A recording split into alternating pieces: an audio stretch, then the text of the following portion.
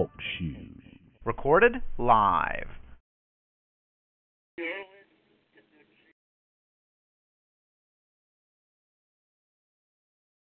It takes 12 years to create a graduate. It takes about the same time to create a dropout. And at the end of the day, the difference between a child becoming one or the other could be you.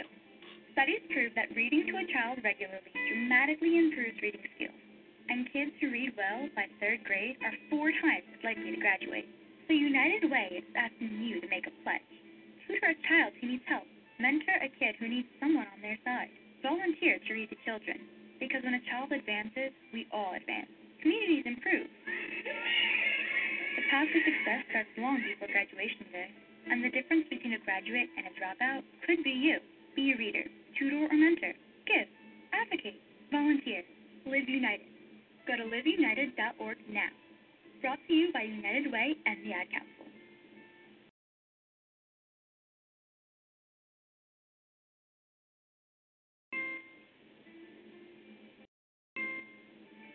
Our church is legally required to give a receipt for online donations. On behalf of the Christian Law Association, that's attorney David Gibbs Jr., and this is the Legal Alert. A church had a radio ministry and would make the broadcasts available online. When updating their website, they considered adding a tab that would allow people to make an optional donation for the broadcast, but they were not sure what was legally necessary. A Christian Law Association attorney explained that the church is not legally required to give a receipt for donations, but most do as a courtesy to the contributors. The church is required to keep a record of all contributions, including online donations. The attorney suggested that an electronic receipt be given to the donor at the time of any online donation. Maybe you're facing a legal issue similar to today's report on the Legal Alert, and maybe you wish you had a legal team to assist you. You do. The Christian Law Association is standing by with free legal support. Visit christianlaw.org to link up with us. That's christianlaw.org. Or call us toll-free at 888-252-1969. This message is for all of you sitting in the passenger seat, and apologies if it gets a little uncomfortable, but how does it feel to be at the mercy of someone who thinks a random text is more important than your life? Someone who takes their eyes off the road while speeding along in a 3-ton hunk of steel. Freaky, right? Well, why not just ask them to stop? Or better yet, volunteer to text for them. It might be a little awkward, but believe me, you'll live. Learn more at stoptextstoprex.org. Brought to you by the Ad Council and the National Highway Traffic Safety Administration. This is Morning Inspiration with Minister Kenneth Jenkins.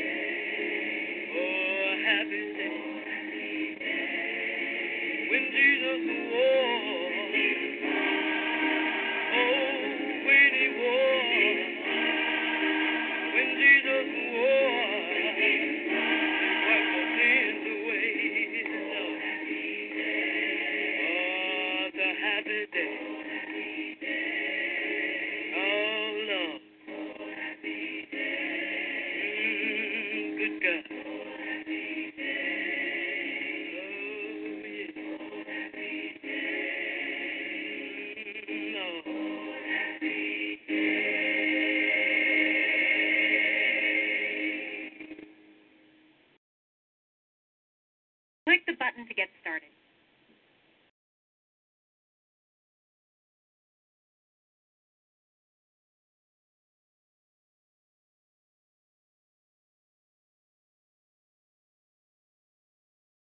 Psalm 123. Unto thee lift I up mine eyes, O thou that dwellest in the heavens. Behold, as the eyes of servants look unto the hand of their masters, and as the eyes of a maiden unto the hand of her mistress, so our eyes wait upon the Lord our God, until that he have mercy upon us. Have mercy upon us, O Lord, have mercy upon us. For we are exceedingly filled with contempt. Our soul is exceedingly filled with the scorning of those that are at ease, and with the contempt of the proud.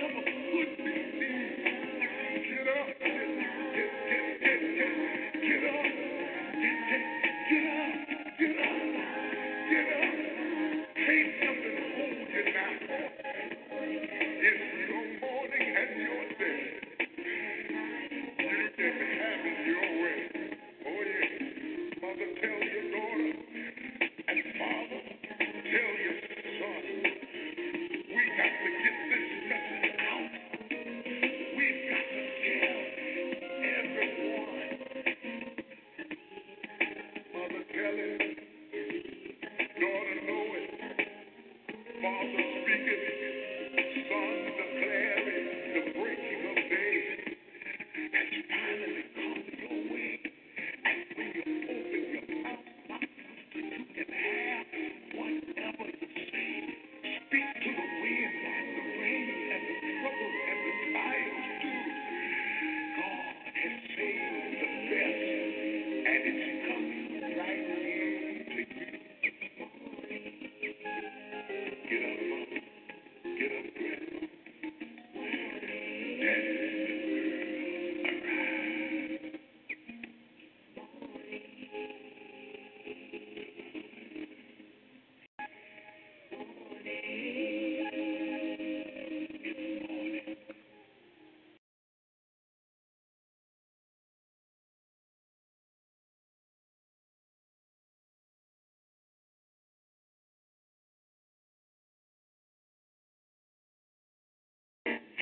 This is Morning Inspirations on Jam Radio 2.1.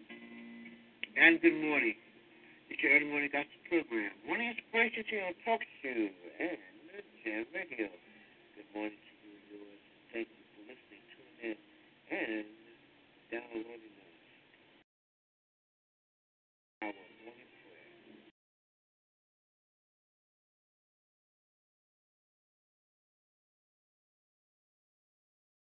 Dear Heavenly Father, we come before you this morning saying thank you for everything you've done, everything you're about to do, everything you're going to do. Give us the strength to do it. Yeah, I know. But those, Lord, who are going to practice those, Lord, who nursing homes and hospice care, Lord, those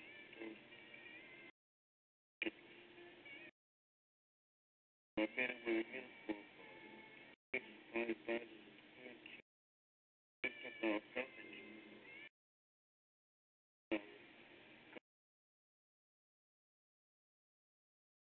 our clergy, but those, Lord, prison walls, mental institutions, Lord,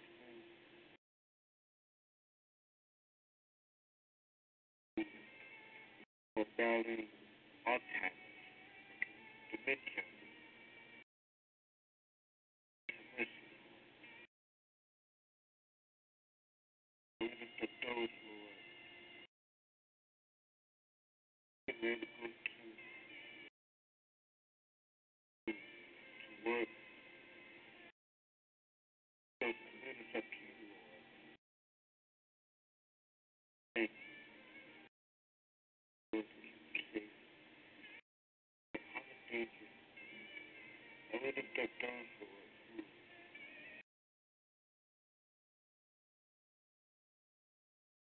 getting up this morning,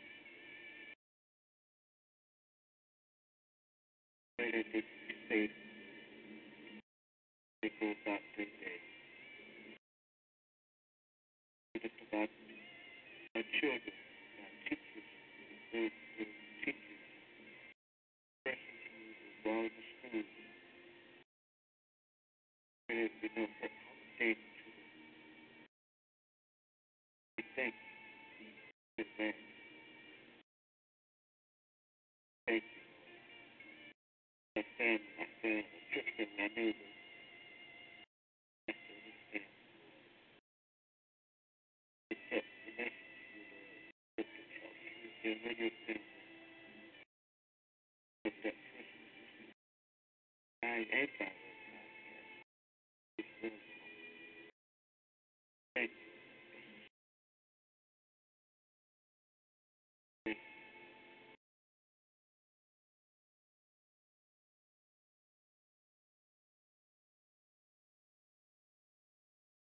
We will be back at the top of the hour for Gospel Special Minute early in the morning. And Jam Radio. are back. That's right. 6 o'clock station.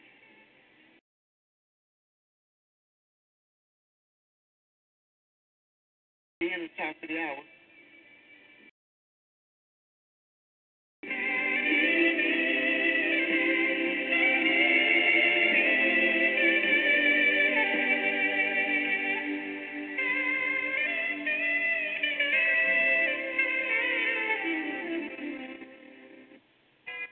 We're terrified our churches will fail. And you know what? Maybe that fear is justified. How much more important then to lift our great big God-given hearts and remember that resurrection comes only after death and that the life-giving Spirit of God cannot be restrained. That's the Reverend Andrew Taylor Troutman, and today he brings you a powerful message of faith and hope. I'm Peter Wallace. This is Day One.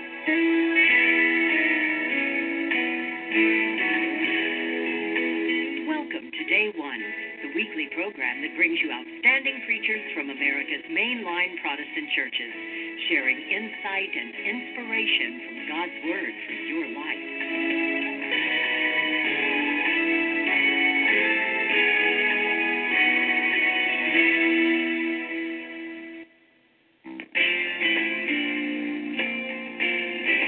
In 2015, Day One is celebrating 70 years of faithful weekly broadcasts.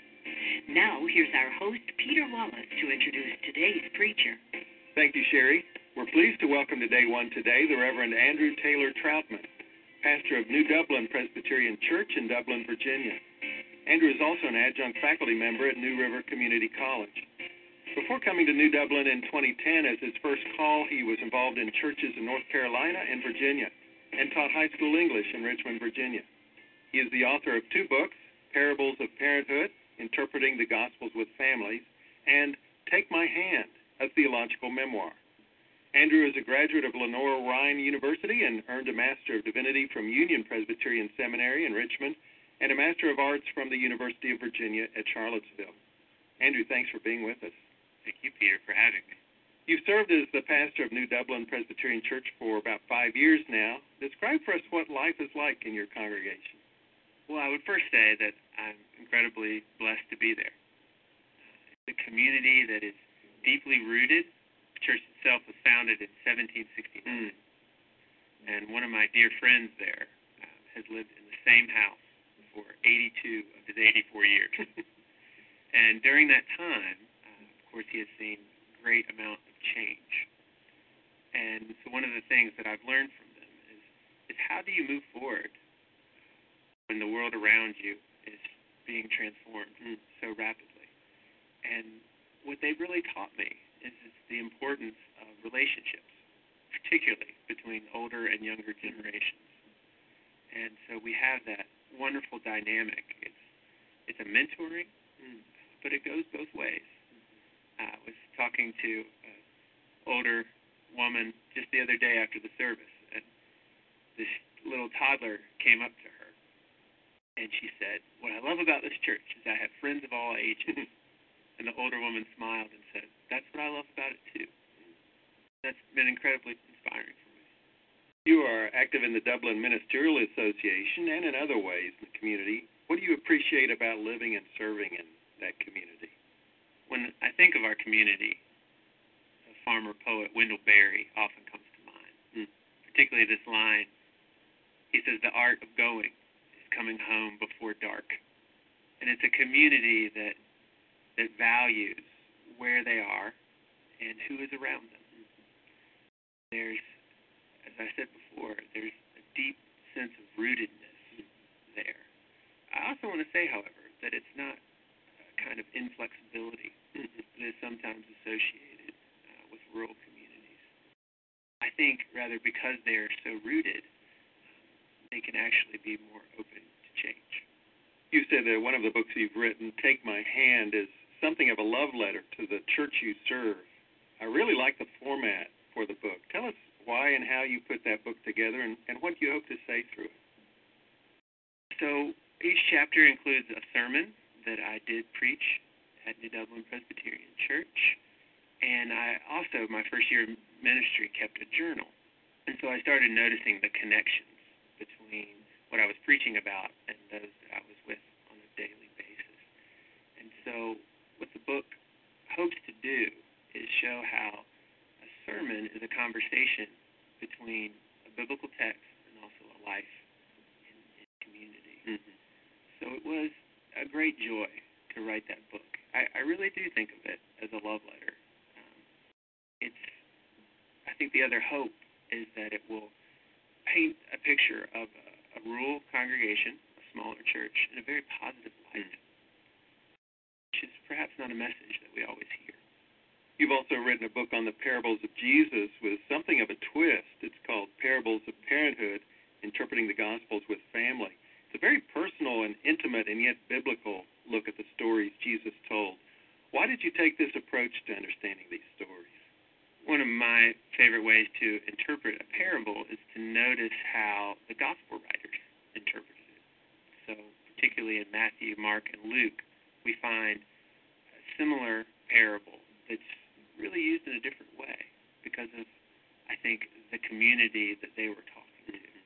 And so perhaps they make little changes, or perhaps they put it in a context with other examples of Jesus' teaching in order to highlight different bits. And so I started thinking about that and noticing the differences.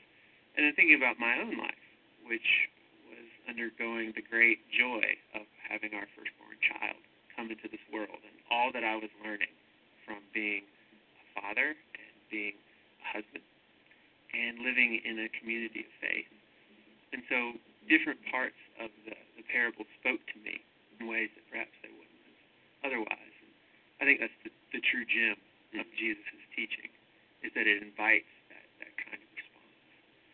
So the hope of that book is that it will have a much broader application than those, not merely to just first-time parents, but that it will encourage other people to take the kind of knowledge of biblical interpretation and be able to readily apply that to their own life experience. Well, your sermon today is based on the gospel text for this Sunday from Mark chapter 3. Would you read it for us? Absolutely. Then his mother and his brothers came, and standing outside, they sent to Jesus and called him. The crowd was sitting around him, and they said to him, "Your mother and your brothers and sisters are outside, asking for you." And Jesus replied, "Who are my mother and my brothers?" And looking at those who sat around him, he said, "Here are my mother and my brothers. Whoever does the will of God is my brother and sister and mother." This is kind of a sad account in some ways. You can kind of picture in your mind Jesus' family members standing there, and yet just a few verses earlier in verse 21, Mark reports that his family sought to restrain Jesus because they thought he'd gone mad. What do you make of this exchange? You know, Peter, in one of your books, Living Love, you have a beautiful reflection about Jesus from the cross in John and that exchange between his mother and the beloved disciple.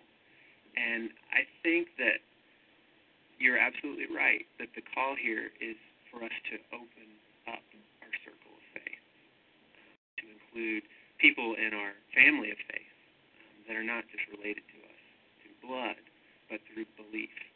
And so I suspect that's what Mark is doing too, but it's harsher in his gospel. And that's what I really picked up on. It's harsher because he seems to have, his whole life ahead of him. And that made me think about what it's like to be a parent and to raise a child, and that constant tension between, yes, you want them to grow up and become independent, but no, not really. I mean, there's a refrain that I hear often is, "Oh, they grow up so fast." And that's a reflection, I think, of that difficulty that we have as parents. So that's what I was drawn to in the text. And what does that mean then for a community of faith in a similar dynamic? Andrew, we look forward to hearing your sermon, Go Church Go. Thank you for being with us. Thank you, Peter. It's been a great pleasure. And if you'd like to listen again to today's program or read or share a transcript of Andrew Taylor Troutman's sermon, visit our website at dayone.org. Or for a free printed sermon transcript, call us toll-free at 1-888-411-DAY1.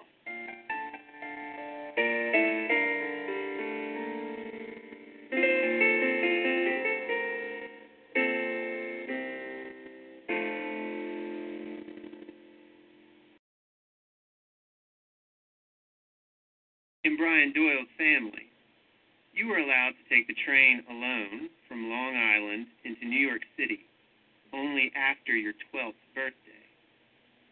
Brian sought to make this pilgrimage to pay homage to his beloved basketball team, the Knicks, in that great cathedral known as Madison Square Garden. But before he could leave, he was compelled to wait, fidgeting in the threshold of his front door, impatiently shifting his weight from one foot to the other as his mother fiddled with his jacket collar in a way most unlike her. Stalling, holding on, his mother reviewed details already covered, giving him last-minute advice he already knew. "I can't believe you're 12, she said, in between checking and rechecking him for hat and mittens and an extra pair of eyeglasses. 1 minute ago, you were 4 and talking to the birds. Make us proud of your behavior. You need a new winter coat. Don't forget to call. Are you really 12? You better stop fiddling about and get to the station. I will assume that you have a clean handkerchief. Go." And she sighed. Go. Decades later, Brian Doyle remembered this as the dividing line between being a boy and being something else on the way to becoming a man. My own son is about 2.5 years old, and he talks to the birds, wishing them a cheery, "Hi, birdie, tweet, tweet," on our daily walks. On his own, he reaches up to grasp his mother's hand when journeying into new places. And he asks for both hands, before careening down the big slide at our church's playground. But someday, probably sooner than I'm ready, he'll be poised to head off on his own, making a pilgrimage to his dream.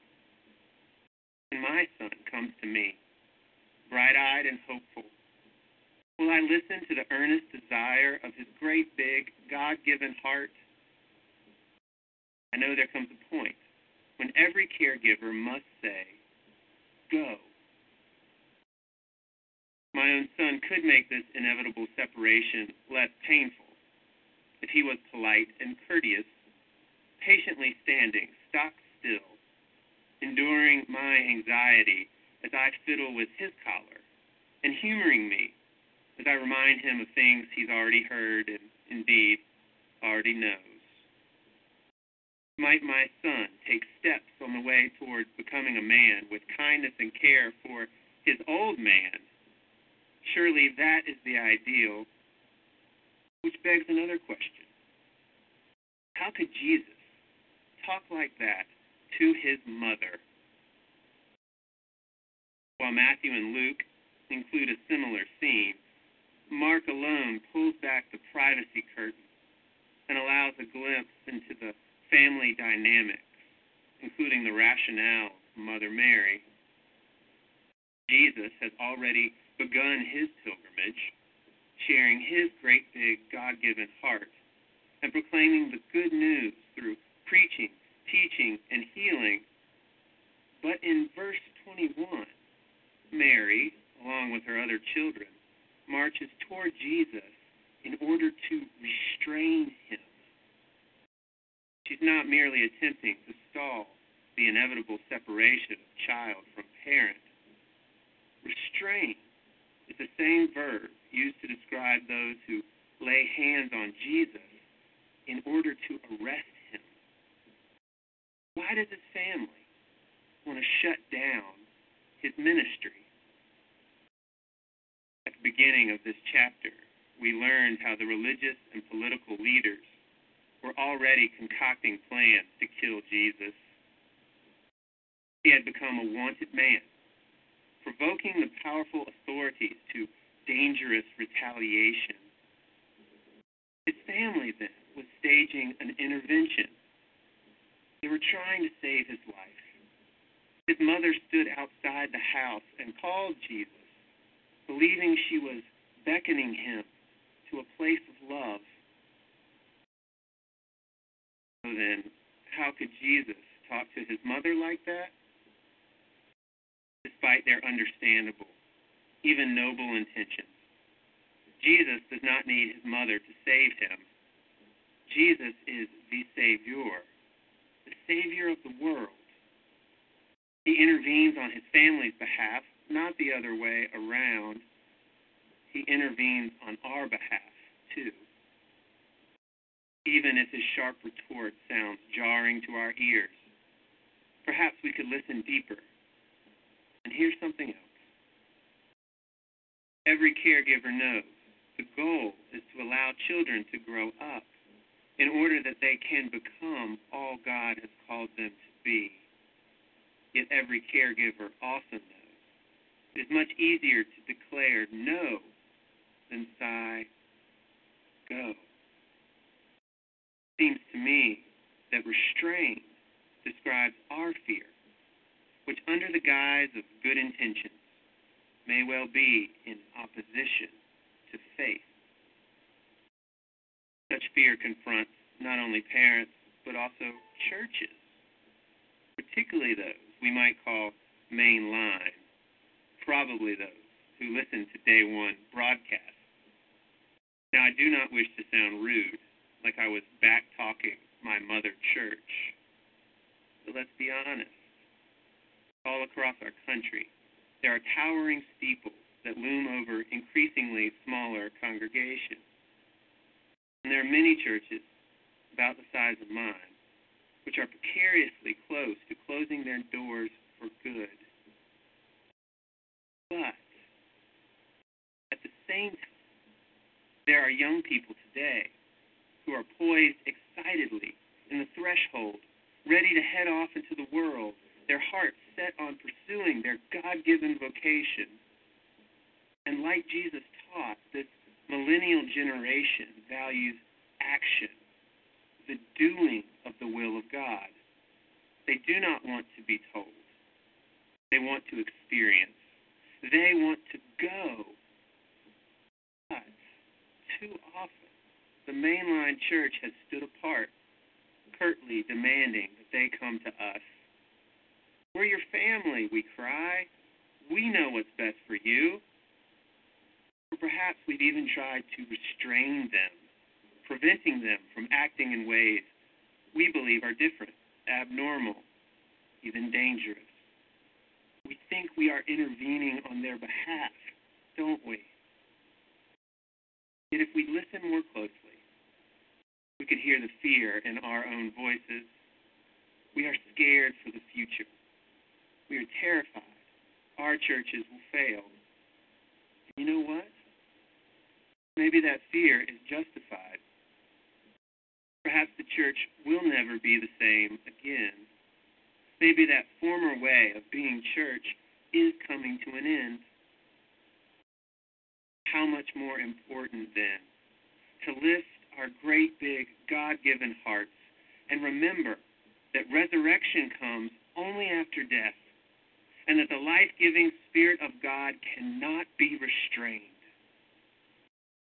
Such faith, we might discover that in the word go, there's not only fear, but also freedom. Not just for young people either. Shortly after I became pastor, I came to learn how a certain director of graduate admissions at a veterinary school removed her horn-rimmed spectacles and dropped them unceremoniously upon the application lying before her, and then fixed the young woman nervously seated across from her large oak desk with a patronizing look. Perhaps, she began, you would best be served by considering a different career path. Later that day, this young woman would be found wailing inconsolably in a puddle of heartbrokenness on the tile floor of her childhood bathroom.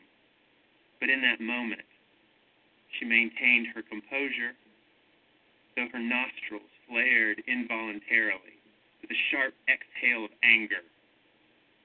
Not unlike certain large animals she'd been around her whole life. She'd grown up on a farm with a true love of horses. She'd learned the difference between Appaloosa and Andalusian when most children her age were distinguishing household pets. And she had memorized her A.B. Clydesdales. Her passion was not just a child's infatuation, but the deep and abiding focus that accompanies the truest calling. She'd always had that way with these animals, that touch, that whisper, that look. She'd always had that gift which coaxes quiet, appreciative smiles from those in the know. Growing up, she drew plenty of these reactions from men and women in her church, some of the same people who pretended not to notice when she tracked mud from her riding boots into the sanctuary, or read a horse magazine behind her Bible throughout the Sunday school hour. And upon learning about the rejection from the veterinary school, these same folks did not try and protect her, glossing over the stinging truth.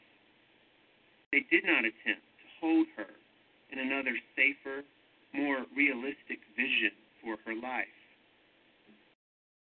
Rather, the parental figures in her church reminded her of the many other times they'd seen her fall off only to get back up again. These are the very same people who now take great delight in retelling that day in the admissions office, now that she has graduated at the top of her class from that very same veterinary school. And now that she secured a postdoc surgical residency at an Ivy League university, they have loved to sidle up to her and ask if she might best be served by considering a different career path. Oh, how they love to do that. Yes, they love to tell this story, because even when her path was unclear, they had the courage in themselves to hold faith in her. Even now, when the road leads out of town, they love to see her galloping ahead, moving unrestrained into her bright dream. Most of all, they love that young woman and trust she carries something of them into her future. As she crosses the dividing line between being a girl and being something else on the way to becoming all God would have her to be, the brave saints in her mother church freely and faithfully say, "Go, go."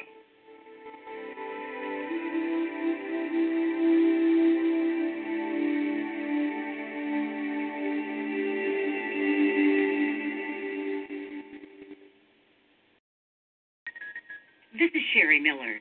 This year, Day One celebrates its 70th anniversary.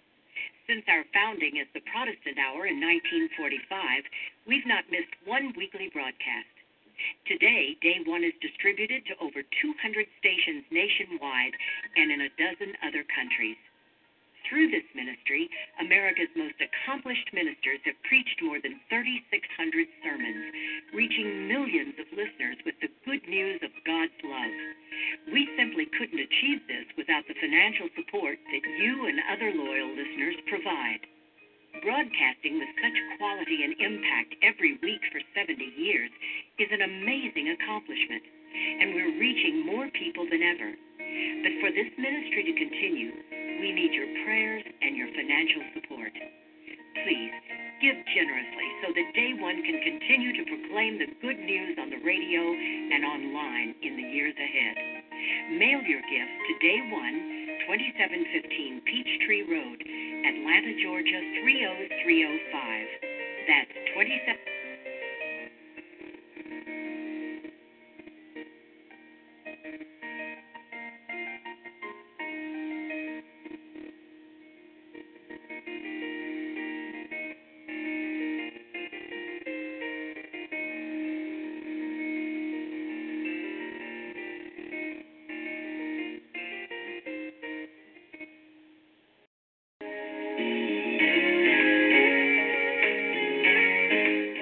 Andrew Taylor Troutman offers some final reflections on his sermon today with our host, Peter Wallace.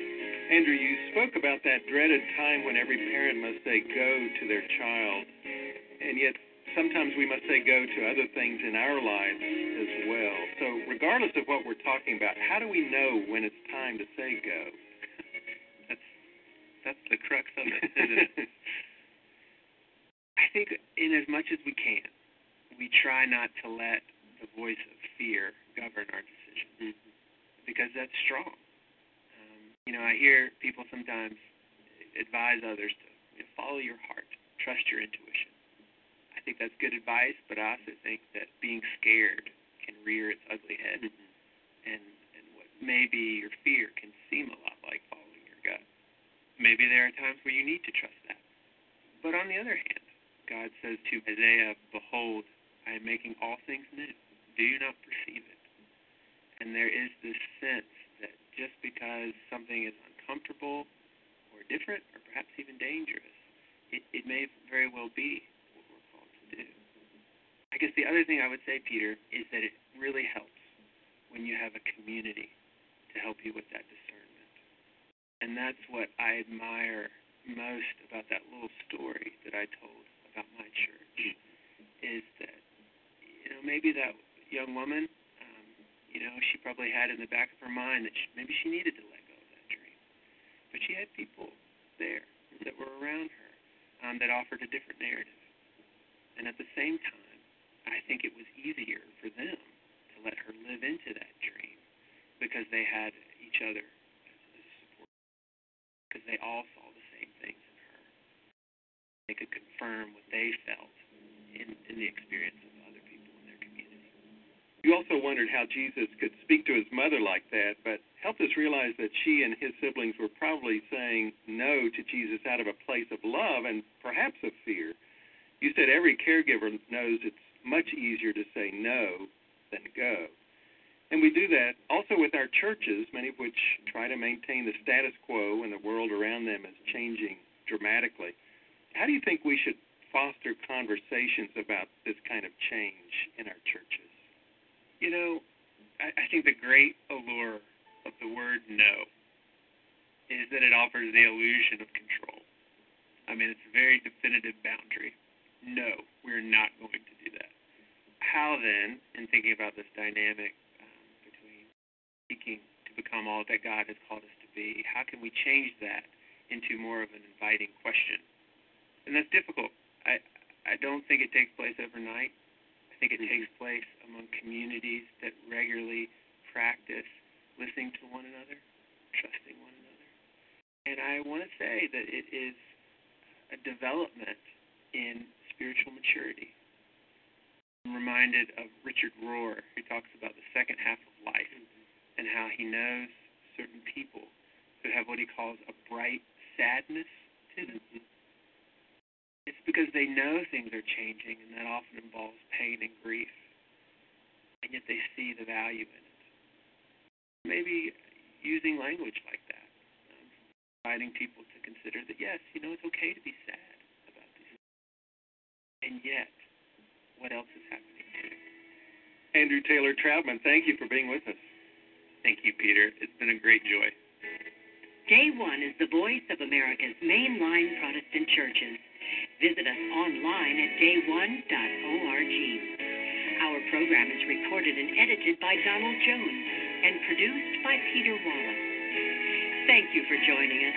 I'm Sherry Miller, wishing you all God's blessings on Day One and forever.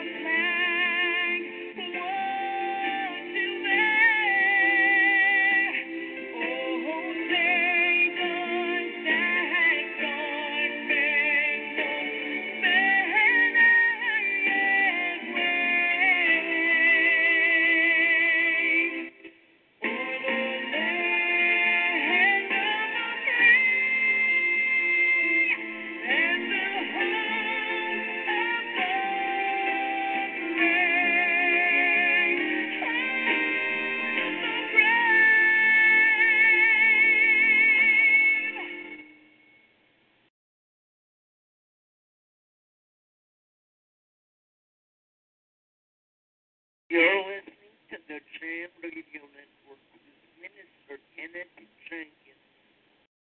You are listening to Morning Inspirations on Jam Radio 2.1.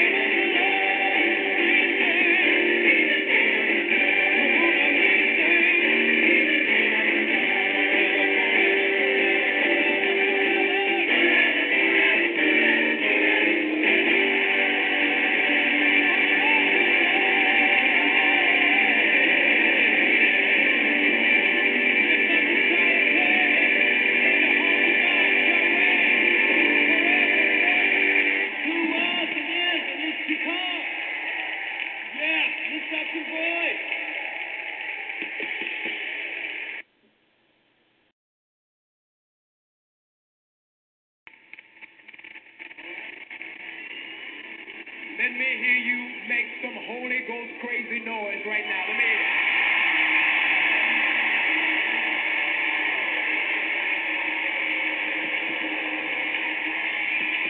Come on.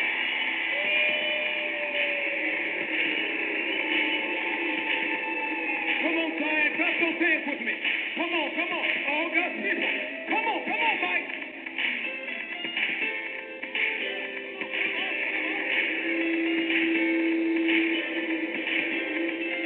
Like this.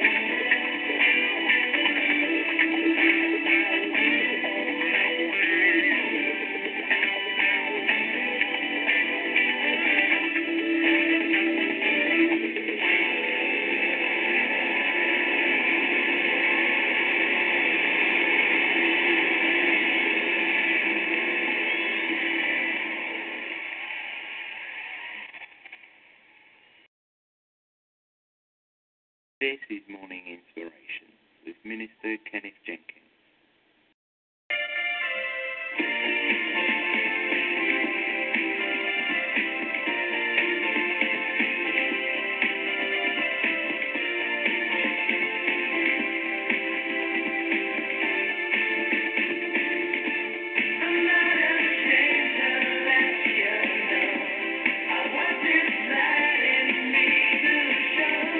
I'm not ashamed to speak the name.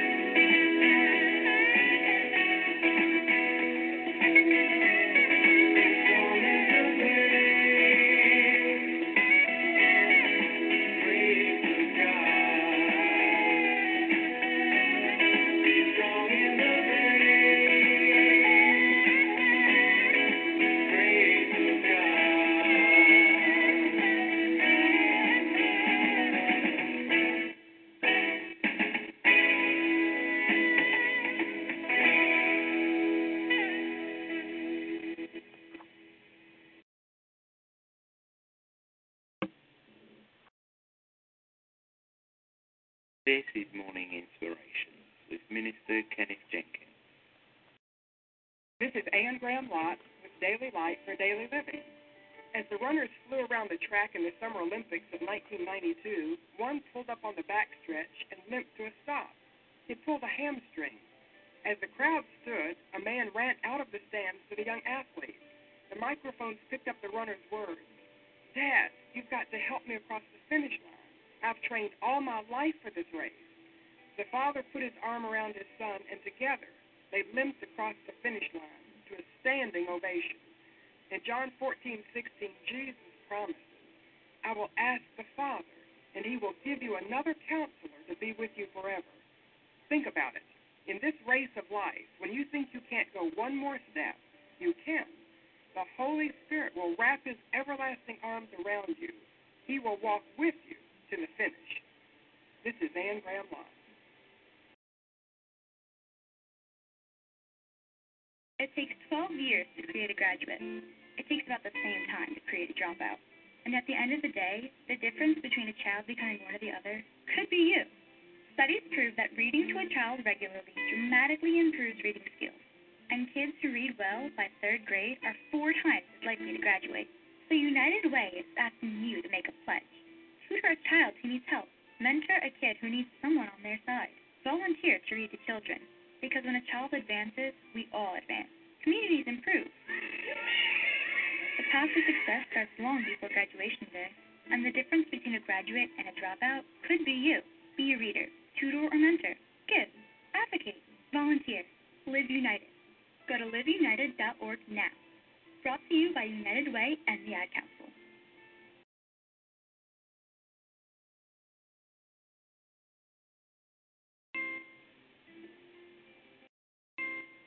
Great party, huh, guys? Yeah, it is. So much fun. I do say so myself. Hey, did you know that birthday parties actually help build confidence in kids? Yeah, I did know that. Did you know that giving kids less sugar before bedtime helps them sleep better? Right, of course. Yeah, I knew that. Did you know that strollers have the right of way on sidewalks? Oh, yeah, I knew that. Yeah, that's true. Did you know that friendly kids statistically have more friends? Everyone knows that. Oh, yeah? Pretty obvious. Yeah. Hey, guys, did you know that most people think they're using the right car seat for their kid, but they're not? I didn't know that. I think I knew that. No, I didn't. Parents who really know it all know for sure that their child is in the right car seat at the right age and size. Visit safercar.gov/the-right-seat to make sure your child is protected. Brought to you by the National Highway Traffic Safety Administration and the Ad Council.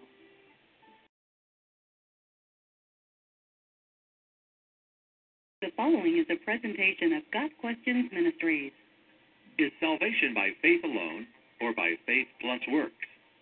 This is perhaps the most important question in all of Christian theology.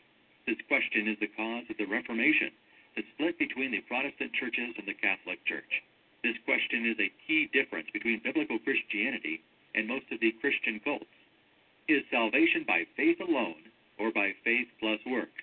Am I saved just by believing in Jesus, or do I have to believe in Jesus and do certain things?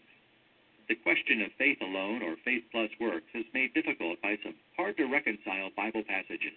Compare Romans 3, verse 28, and Galatians 3, verse 24, with James 2, verse 24.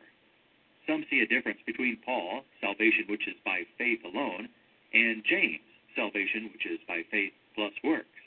Paul dogmatically says that justification is by faith alone, Ephesians 2, verses 8 and 9, while James appears to be saying that justification is by faith plus works. This apparent problem is answered by examining what exactly James is talking about.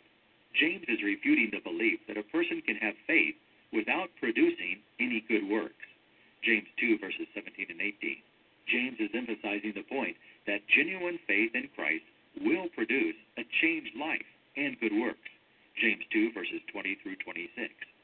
James is not saying that justification is by faith plus works, but rather that a person who is truly justified by faith will have good works in his or her life. If a person claims to be a believer but has no good works in his or her life, then he or she likely does not have genuine faith in Christ. James 2, verses 14, 20 and 26. Paul says the same thing in his writings. The good fruit believers should have in their lives is listed in Galatians 5, verses 22 and 23. Immediately after telling us that we are saved by faith, not works, Ephesians 2, verses 8 and 9, Paul informs us that we are created to do good works, verse 10.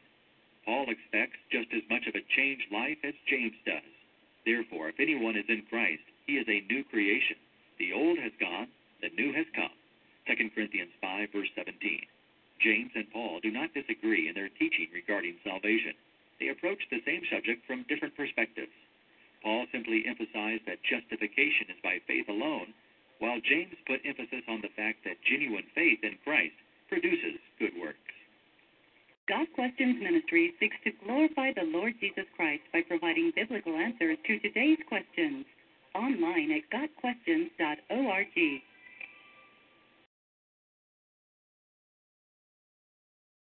You're listening to the Jam Radio Network with Minister Kenneth Jenkins.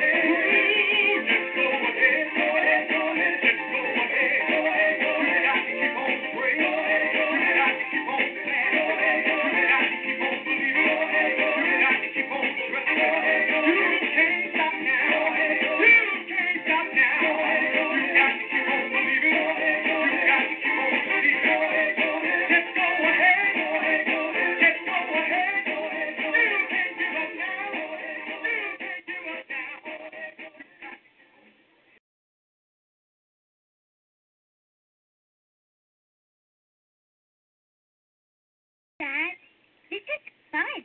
I didn't think I'd like kayaking. Well, I'm glad you enjoyed it. I think it's time to head back in. Okay. Can we come back? Sure. Tomorrow? Let's stick with Mom. Hey, be careful getting out of the boat. It's a kayak, Dad. I'm going to return the kayak. Just make sure you have everything. Yep. Can we walk home? How about a taxi? 233 North Maple, please. It's a short fare from your neighborhood to your naturehood. Visit discovertheforest.org to find a neighborhood park or green space near you. Also, find fun activities to do like boating and biking or camping and hiking, plus much more. It's all right in your naturehood. Best day ever. A public service announcement brought to you by the Ad Council and the U.S. Forest Service. It is with sound mind and body that I, James Fredericks III, after fighting with all direct family members for decades, leave my entire fortune of $32 million to the one friend I had at the end, the package delivery guy, Matt Sumner. Woohoo! Yeah! I had a feeling about this. I'm rich! Oh, this cannot be happening. Actually, it's not happening. What? And it never will. I don't get it. There aren't even people here. That's just one of those murmuring sound effects. Seriously? Listen, if you want to have money in your future, don't rely on luck. Put $10 away each month. Cook once in a while instead of eating out. Okay. Pay down your high-interest credit card. Right. Small changes today, big bucks tomorrow. So, no inheritance? No.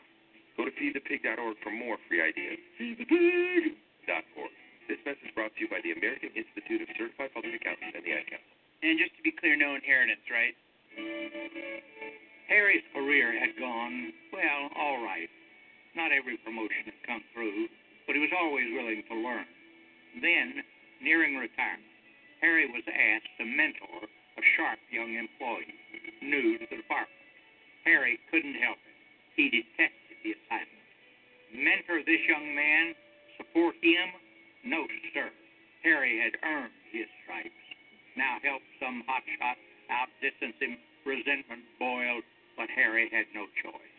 He made himself talk with a newcomer, and to his surprise, the hotshot listened. This is Howard Butt, Jr. of Laity Lodge. Harry spent the first part of his career learning. Then he discovered that in sharing his wisdom, everyone came out ahead. in the high calling of our daily work.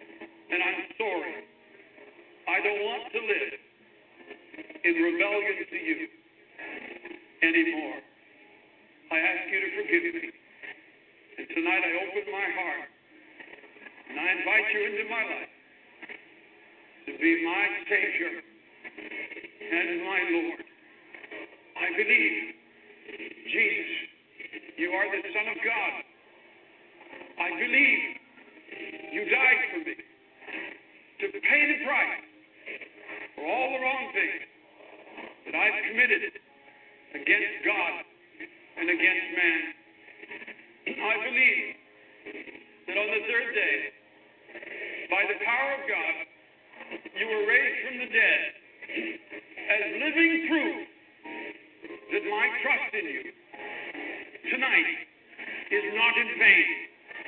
I believe that as Christ was raised from the dead, so tonight, Almighty God, you are raising me from the dead, from the death of sin. You are giving me a new life, the life of Jesus Christ. Oh God, on my testimony and the belief in my heart, and according to your word, at this moment, I believe I am saved. I am saved.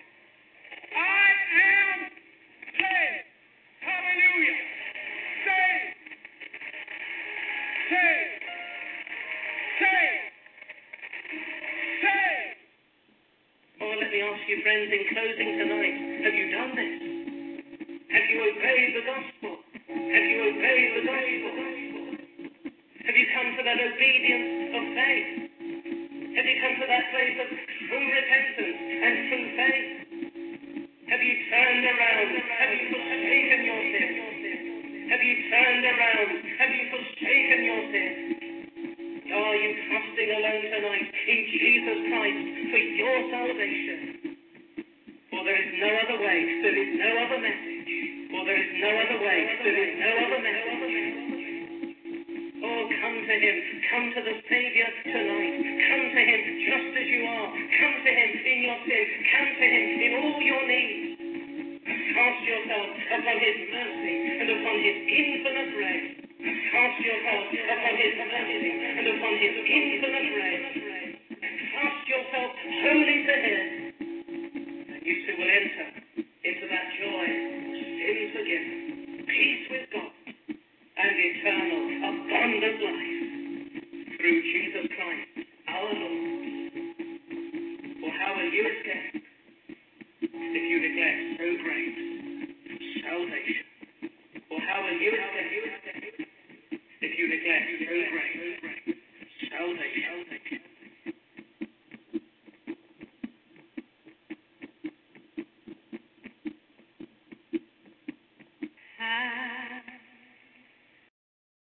Can I take thanks for the things you have done for me? Things so undeserved. Gave your very life for the voices of a million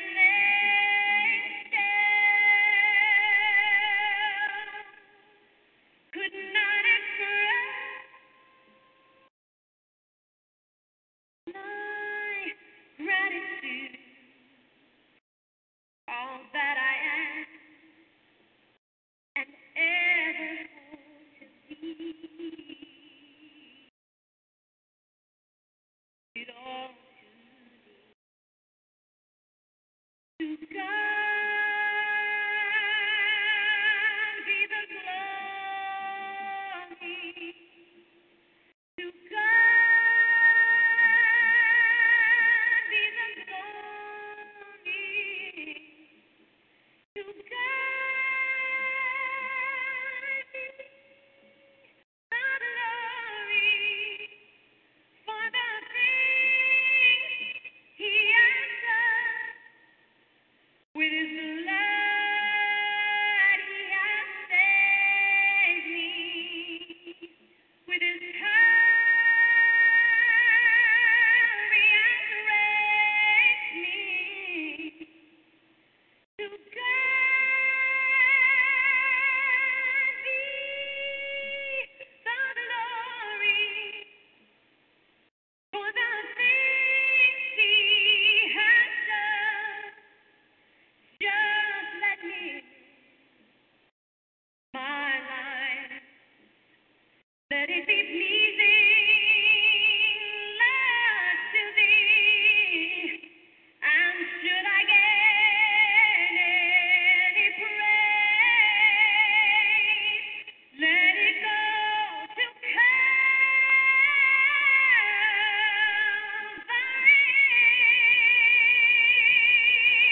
With his blood he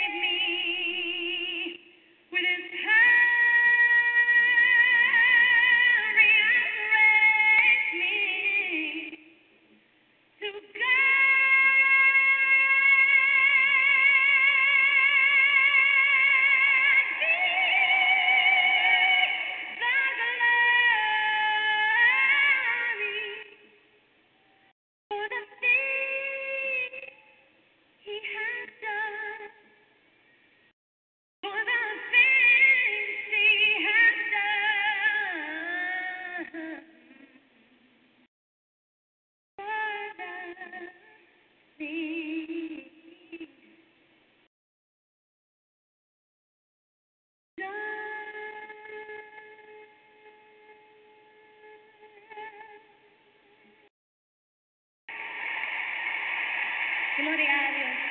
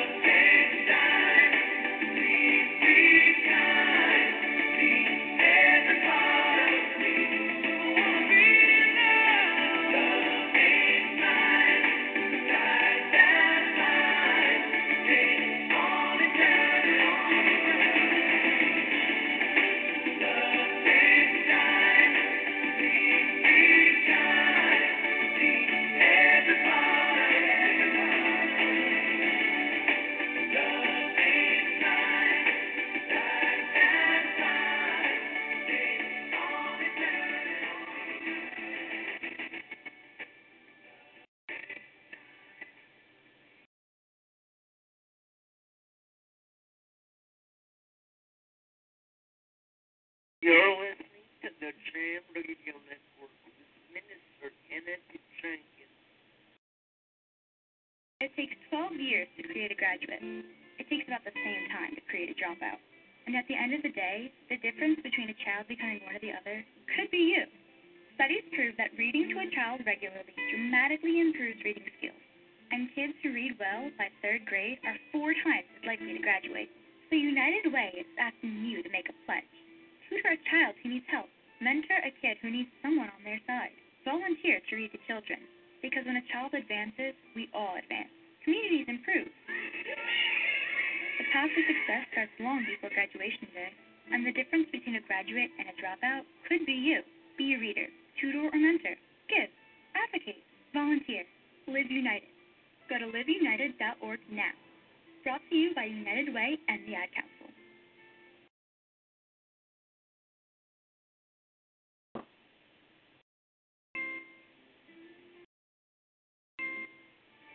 Our church is legally required to give a receipt for online donations. On behalf of the Christian Law Association, that's attorney David Gibbs Jr., and this is the Legal Alert. A church had a radio ministry and would make the broadcasts available online. When updating their website, they considered adding a tab that would allow people to make an optional donation for the broadcast, but they were not sure what was legally necessary. A Christian Law Association attorney explained that the church is not legally required to give a receipt for donations, but most do as a courtesy to the contributors. The church is required to keep a record of all contributions, including online donations. The attorney suggested that an electronic receipt be given to the donor at the time of any online donation. Maybe you're facing a legal issue similar to today's report on the Legal Alert, and maybe you wish you had a legal team to assist you. You do. The Christian Law Association is standing by with free legal support. Visit christianlaw.org to link up with us. That's christianlaw.org. Or call us toll-free at 888-252-1969. This message is for all of you sitting in the passenger seat, and apologies if it gets a little uncomfortable, but how does it feel to be at the mercy of someone who thinks a random text is more important than your life? Someone who takes their eyes off the road while speeding along in a 3-ton hunk of steel. Freaky, right? Well, why not just ask them to stop? Or better yet, volunteer to text for them. It might be a little awkward, but believe me, you'll live. Learn more at stoptextstoprex.org. Brought to you by the Ad Council and the National Highway Traffic Safety Administration.